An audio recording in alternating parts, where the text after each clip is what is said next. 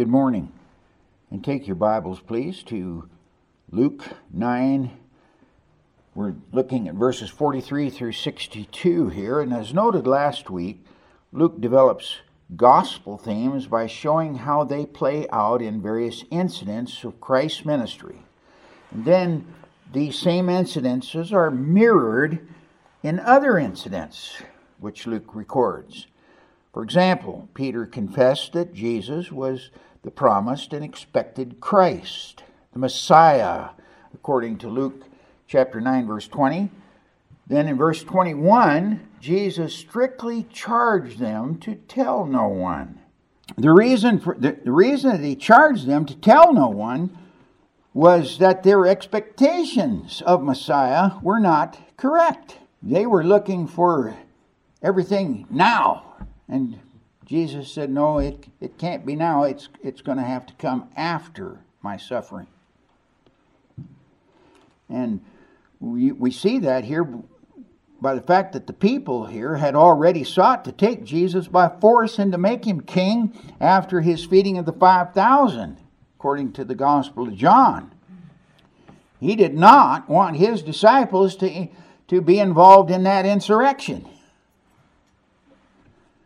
See, they wrongly assumed that Messiah would, in his first coming, overthrow the Gentiles and reestablish the glory of David's throne in Jerusalem. In fact, Jesus introduced the kingdom in his initial not yet stage. This age is the not yet stage of the kingdom. And what they were expecting was the full realization stage, which would be in the age to come. And that would not be realized until after his return in glory. Thus Jesus informed them that he would not, at that time, be exalted on the glorious throne of David as the Son of Man, according to Daniel chapter 7, verse 14. Instead, what he faced, he describes here in verse 22. The Son of Man must suffer many things and be rejected by the elders and the chief priests and the scribes and be killed, and on the third day be raised. However, and this is the interesting thing, he did give them a preview of that glory age when he took Peter, James, and John with him up onto the Mount of Transfiguration 8 days later. To me, that's a significant number. 8 days. That is the new. That's the new age that's coming. 8 days later, and there he was transfigured before them. And there, according to verses 28 to 36 of the chapter. But even then, Peter misunderstood the appearance of Moses and Elijah. Moses and Elijah represented the Old Testament. Moses, the law; Elijah, the prophets. All those were fulfilled in Jesus Christ. And they appeared with him and talked with him. But here's the problem. Due to their sleepy condition, and isn't that typical of Christians? We get a little sleepy and we're not listening. We're not observing.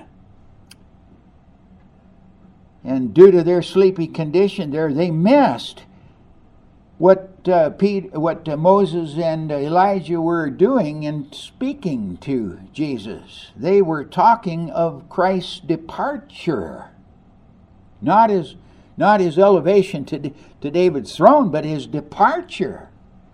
There in verse number 31. Nevertheless, Peter got all excited and he wanted to honor all three of them equally.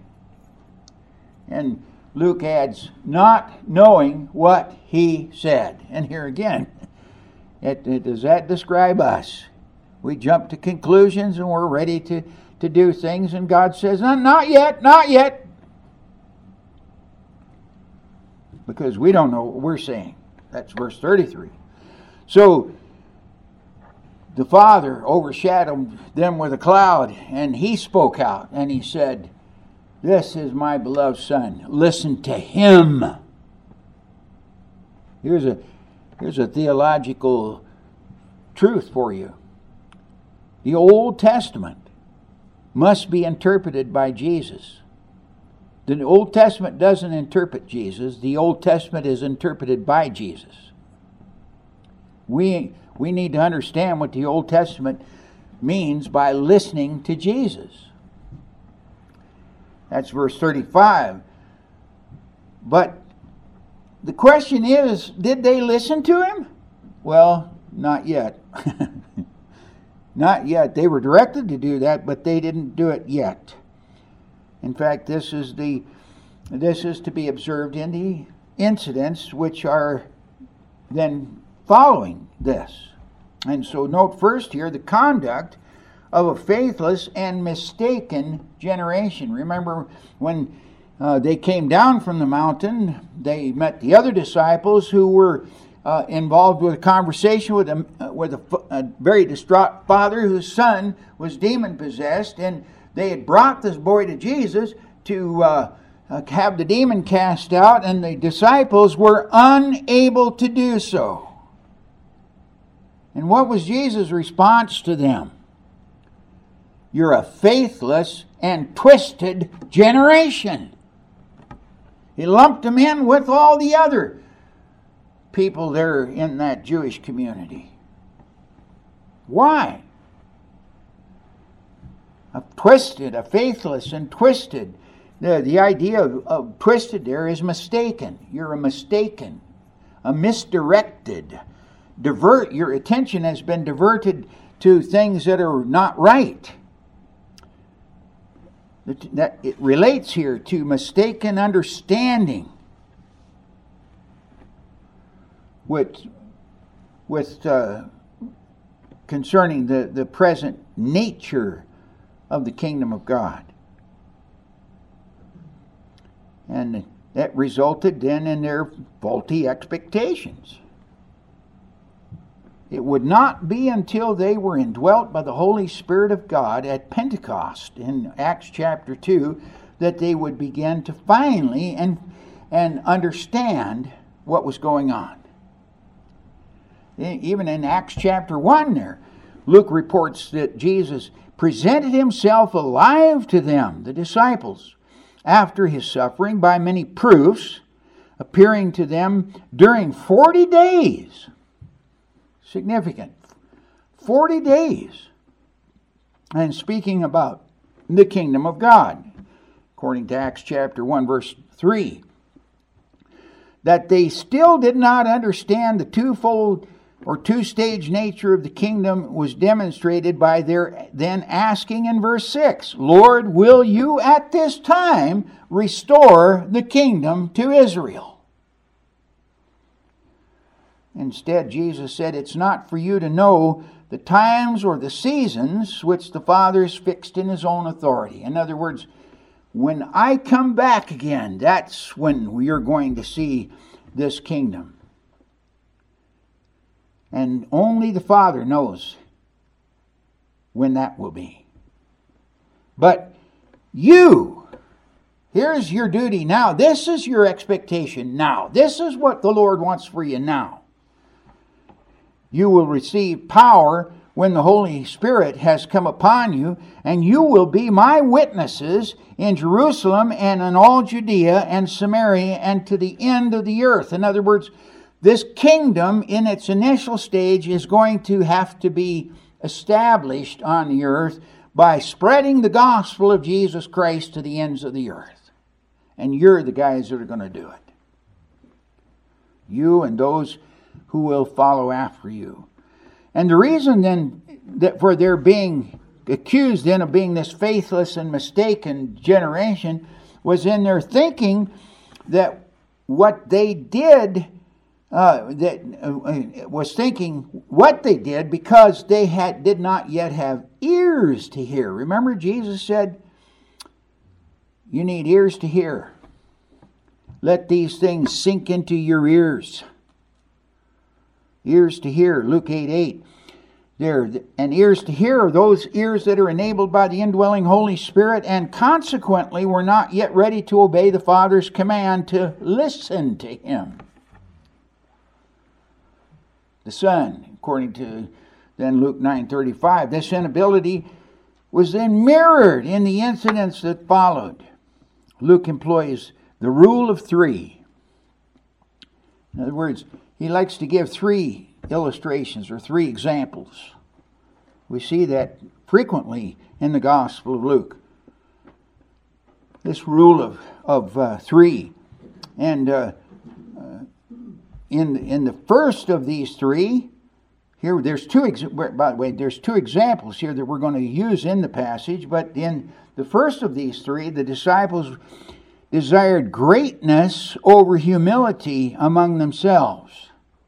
In the second, they displayed rivalry and jealousy over others. And in the third, they displayed hate and vengeance toward those that opposed them. So let's look at that. First of all, after informing them that the Son of Man was to be delivered into the hands of men, verse 44, they did not understand this thing, according to verse 45. Therefore, they began to argue among themselves as to which of them would be greatest. That's verse 46. Isn't that interesting? They were arguing. By the way, who was it that was doing the arguing? Well, Matthew tells us that it was the sons of Zebedee, James and John. Matthew adds the words, in the kingdom of heaven. In the kingdom. Who's going to be greatest in this kingdom? See, this is typical of human nature. They desired greatness over humility. That's a problem. We all struggle with that one. So to correct them, Jesus then brought a little child and set him in their midst and said, whoever receives this child in my name receives me. And whoever receives me receives him who sent me, the Father. For he who is least among you all is the one who is great.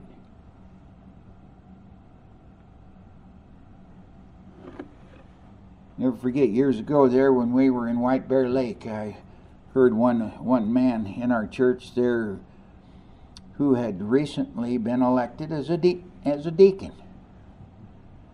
He was sitting at a different table, but I heard him talking to others there. This was a kind of mixed. It was a men's gathering of various churches, and he's sitting back there, in a sense, bragging about the fact that he was now a deacon. I thought to myself at the time, does he not understand that the very word deacon means a servant? He wasn't elected to some position of prominence in the church. He was elected to a position of service in the church. Yet we get this idea that somehow we're elevating people into greatness. And Jesus said, no, it's not that way. For he who would be great among you must be the servant of all. Whoever humbles himself like this child is the greatest in the kingdom of heaven. In Matthew chapter 18, verse 4. Childlikeness and humility must mark those who follow Christ.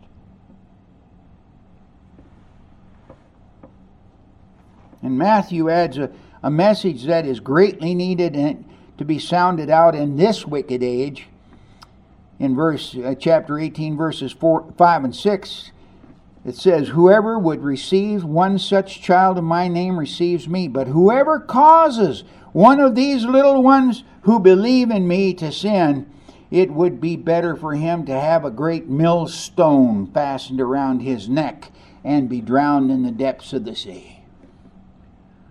Yeah, we need to get some millstones together.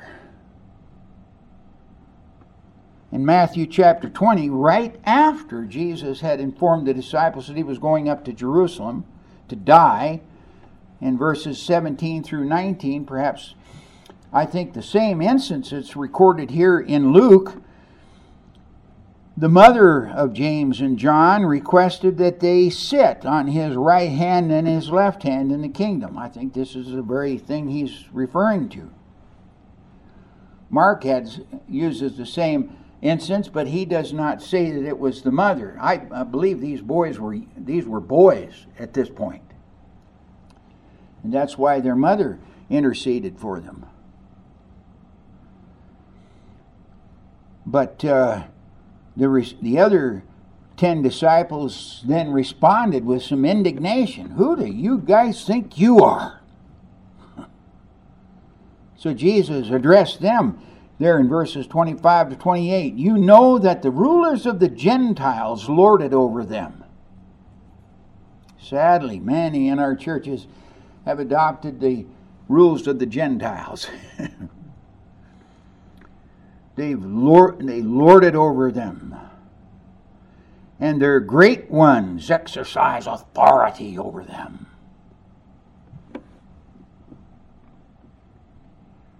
But he said, it shall not be among you. But whoever would be great among you must be your servant. And whoever would be first among you must be your slave. Even as the Son of Man. Jesus uses that term, Son of Man. And it's a reference back to Daniel chapter 7, where the Ancient of Days gives to the Son of Man a dominion that will never be taken away. You'd think Jesus Christ, he'd be strutting, I am the Son of Man. And one day he's going to sit on the throne and rule forever. In fact, he's ruling now at the Father's right hand. But he will be ruling in glory forever. But here, he says, even the Son of Man came not to be served, but to serve.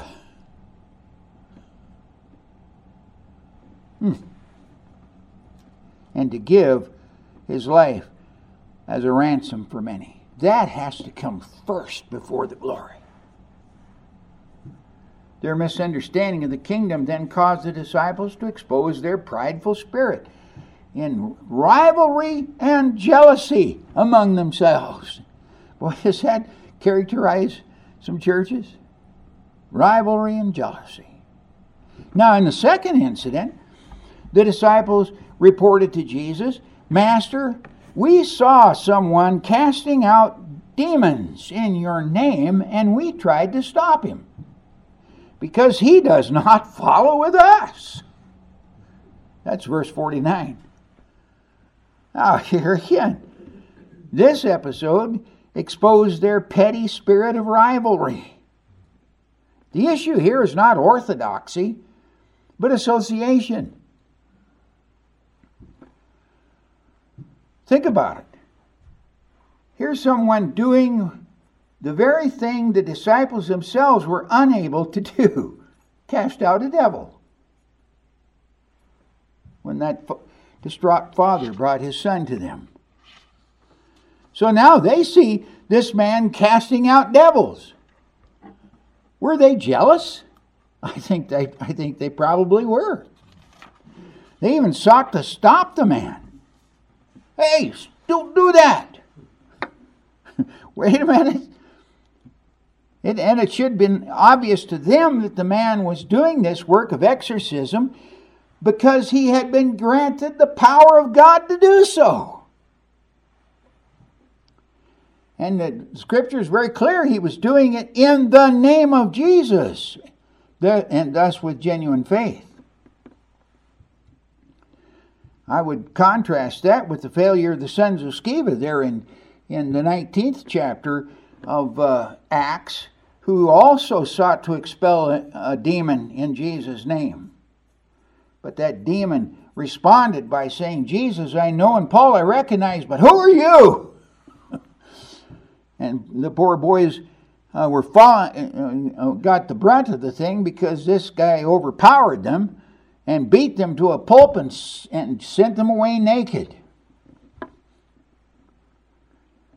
So Jesus then now rebuked his disciples for stopping the work of a true follower. This fellow was a follower of Jesus.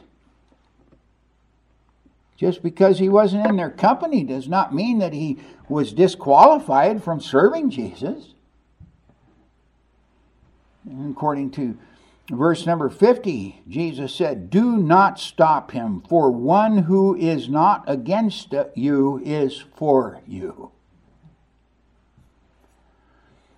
His response, this response is in proverbial form. He states it as if it were a proverb. One who is not against you is for you.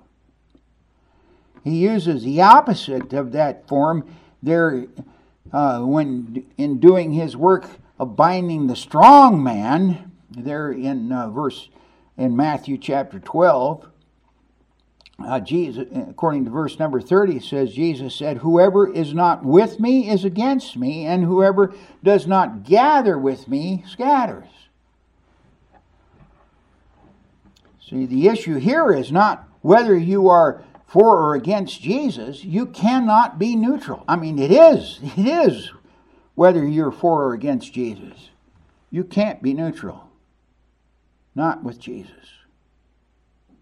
So in their misunderstanding of the kingdom, these disciples exposed their exclusive and competitive spirit with respect to others. That's not what we need. The third incident there in Luke 9:51, we read here, when the days drew near for him to be taken up.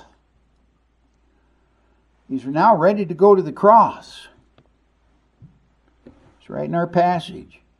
He set his face to go to Jerusalem. In other words, his purpose is now settled. He's going to Jerusalem. Nobody's going to persuade him otherwise. And so we read here that Jesus sent messengers ahead of him to enter into a village of the Samaritans. Now notice that, Samaritans. To make preparation for him. And they weren't to preach there. They weren't to do anything there. They were just simply to go there and seek provision from this village. Nevertheless, the Samaritans did not receive him. We're told that they didn't because his face was set toward Jerusalem. I think we need to interpret that a little bit. It's very likely here that typical of the Samaritans, there was a hostility toward the Jews. As the woman at the well there in John chapter 4 expressed, you say Jerusalem is a place to worship, but our Father said here on this mountain we are to worship. And Jesus said to her, the day is coming when it will neither be Jerusalem nor this mountain. For the Father is going to seek true worshipers who will worship him in spirit and in truth. So, but here in this situation, it's very possible that they're saying, we don't want anything to do with Jesus. He's going to Jerusalem. Tell him to look someplace else for provision. So there's hostility here, and that hostility then becomes reciprocal. When they come back, they said, hey, they don't want us here. And here again, notice who it is, James and John, the sons of Zebedee. Driven by this hostility then toward the Samaritans, became vengeful. Lord, do you want us to tell fire to come down from heaven and consume them? Boy, these guys don't want us. Let's burn them up. I love that. One thing I disagree with the English Standard Version here is it doesn't record his words in the rebuke, but the King James does, and I prefer this rendering. You know not what manner of spirit you are of. For the Son of Man, and here again, notice, Son of Man, this is the one that in eternity past was presented to the Ancient of Days, who granted to him the dominion that Adam lost. See, the Son of Man is the second Adam. So he granted to him the dominion lost by Adam's sin, granted him dominion over all the works of his hands, not only for that time, but forever. So here he says again, the Son of Man has not come to destroy men's lives, but to save them. Verses 55 and 56. So in this case, their misunderstanding of the kingdom caused these disciples to expose their hateful and vengeful spirit against their neighbors, particularly their hostile neighbors. So it's the natural instinct to preserve one's own life that causes the disciples to react to situations that confront them, as in the text before us. And we do the same thing. This natural instinct also caused them to flee from Christ at his arrest in Matthew chapter 26, verse 56. This is the expected impulse of all Adam's fallen race, self-preservation. It results, however, in spiritual loss, for whoever would save his life will lose it, and whoever loses his life for my sake will save it. For what does it profit a man if he gains the whole world and loses or forfeits himself? That's Luke 9, 24 and 25. It's only by the grace and the intervention of Christ that these men were eventually restored. True salvation sees the real loss that results from the natural self-life, and grace gives the power to forget oneself and one's self-interest in order to pursue a life offered by the second Adam. That's what we want. So that brings me to this, the cost of following Jesus, and this is the second incident that we have. Won't be near as long on this, but the wrong attitudes of the disciples then needed to be corrected by their dying to themselves, as Jesus taught back in verses 23 to 26. If you would come after me, let him take up his cross daily and follow me. This needed development and is further illustrated in the last verses there of chapter 9 in the second treatment of discipleship. There's two treatments of discipleship that are each given three illustrations, by the way. It's interesting.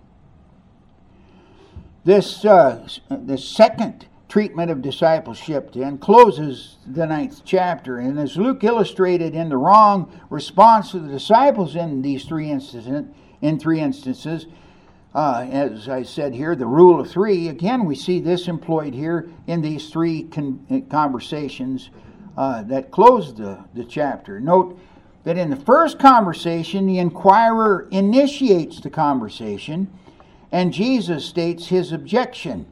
In the second, the order is reversed. The fellow volunteers, but Jesus then explains his problem. And then in the third, we have, I think, the man also initiates the dialogue and raises the condition, to which Jesus then adds a comment. So let's notice those just briefly. First of all, the first man addressed Jesus in the language of a disciple, a follower. He's the one who initiated it. Verse 57, he expressed a willingness to leave all and to follow Jesus wherever he went. He was making a sweeping promise, and Jesus however, knew his heart, and he explained, which I think explains his response.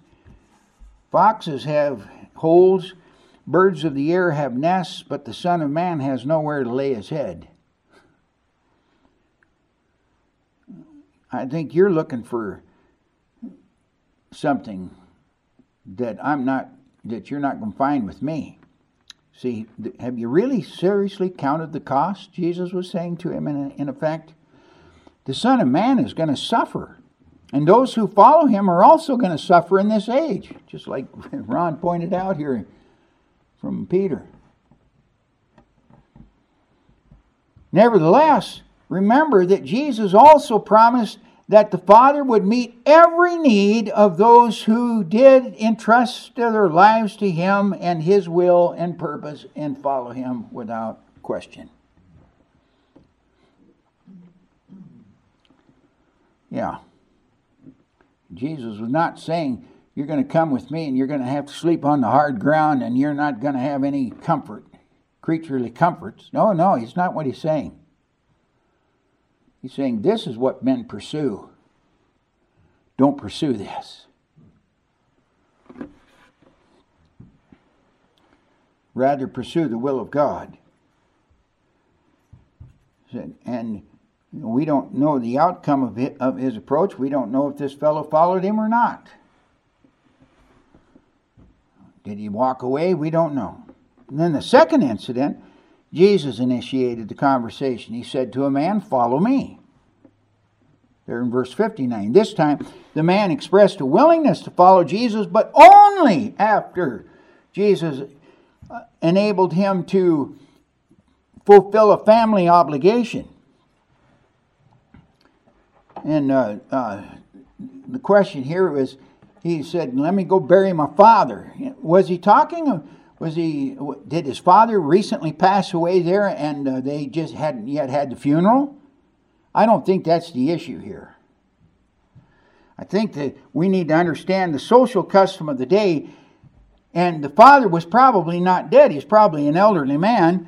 And the son is the eldest son of the family, which left him the obligation of providing for his aged father until he passed away.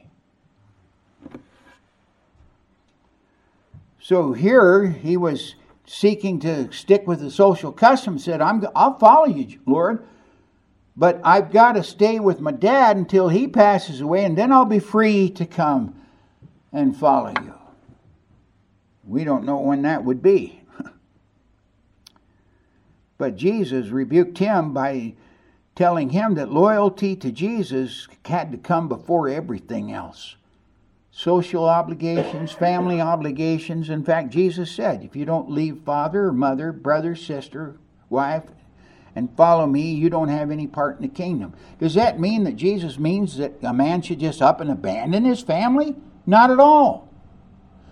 But unlike our typical situation, it means I need to understand that Jesus must come first before anything else. And if he does, then all of those other family obligations are going to find their fulfillment expressed in ways that you couldn't even begin to imagine. Jesus has to come first. And so Jesus said to him, leave the dead. And it sounds hard.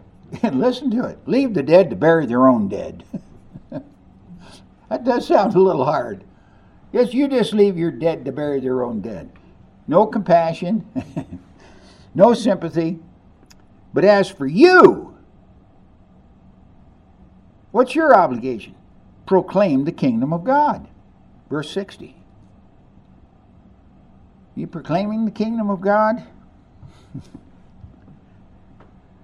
Now, in the third situation here, the man responded, I will follow you, Lord. Verse 61. And it is very likely that Jesus had also initiated this invitation due to the Greek construction of the sentences here. Yet another said, which indicates that it's a response to what Jesus initiated. However, As with the second, his condition was of following Jesus was that he first be able to go and say goodbye to his family. Now, this is not nearly the obligation of the first. He didn't say, I've got to go home and take care of my dad until he passes. It just says, I'm going to go home and say goodbye. But here again, although this farewell was not the emotional equivalent of burying one's loved one, it does show the need for a full surrender and sacrifice required for true discipleship.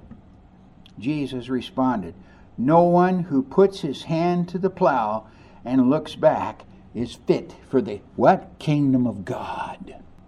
Now here, I think what's interesting here is it's a reference to Elisha, the call of Elisha. Back in the Old Testament, when Elijah was ready to go to meet the Lord, and he cast his cloak on Elisha. What was Elisha doing? The scripture tells us he was plowing. He was plowing with oxen. He had a big farm and he had big tractors that he was using too, right? And pulling this plow. And when Elijah came by, he cast his cloak on him, and Elisha responded, let me kiss my father and mother, and then I will follow you. That's 1 Kings chapter 19, verse 20. Although Elijah permitted his request in this instance, Jesus takes it to another dimension. Elisha was plowing, as I said, which required his full concentration on the field that was before him, guiding the plow with his left hand and goading the oxen with his right hand. And what would looking away do? Crooked furrows. Crooked furrows. Jesus said, no, this requires full concentration. It requires full concentration. Well, let me close. In the text before us, Luke 9:23, the cross is used as a figure of speech. It was real, but it's a figure of speech too. And since an actual crucifixion here would frustrate Christ's intention, take up your cross daily. You couldn't do that daily if you can only die one time. You can't die every day. Yeah, but the Apostle Paul said, I die daily. There in 1 Corinthians chapter 15, verse 31. No, what's reference here to, and I think it's obvious from the use of the word daily, is that conformity to Christ and holiness is a continual process. And it has to be renewed constantly as the believer seeks full sanctification. It requires the endurance of continual self-sacrifice, which Jesus declared to be a mark of genuine salvation. He that shall endure to the end, the same shall be saved. It's not your endurance that saves you. It's the grace of God enabling that endurance that saves you, but it is evidenced in your endurance. Too many times we have people who profess to be Christians and fall away. I believe they can come back, but I think the mark of eventually of the genuineness of their salvation is their endurance to the end. Patient endurance will, according to James chapter 1, verse 4, have its perfect work when our suffering yields a calm state of mind that can face the cross with smiling countenance, that does not ask the Lord to ease the pain. We understand that we are gaining more of Christ as we lose more of self. Again, Paul wrote in Romans chapter 8, verses 17 and 18, I consider the sufferings of this present age, that is, this age of kingdom expansion, not worthy to be compared with the glory, that is, of the kingdom fulfillment at the end of the age, as it will that shall be revealed in us. Now, we're not there yet, so let's keep on keeping on. Father, thank you for your word. Thank you, Lord, for the teaching of the Lord Jesus Christ as we see it in the Gospels. May we have ears to hear. May we let these words sink deep into our ears. May we not be as the disciples who did not understand what was said, but rather that we be attentive and patient and hear the words of Jesus as he tells us what is our expectation and what is our service and what is our obedience and what does it look like. Lord, help us to die to self, to live to you. We'll praise you and thank you for what you'll do in us by the grace and power of the Spirit of God. In Jesus' name, amen.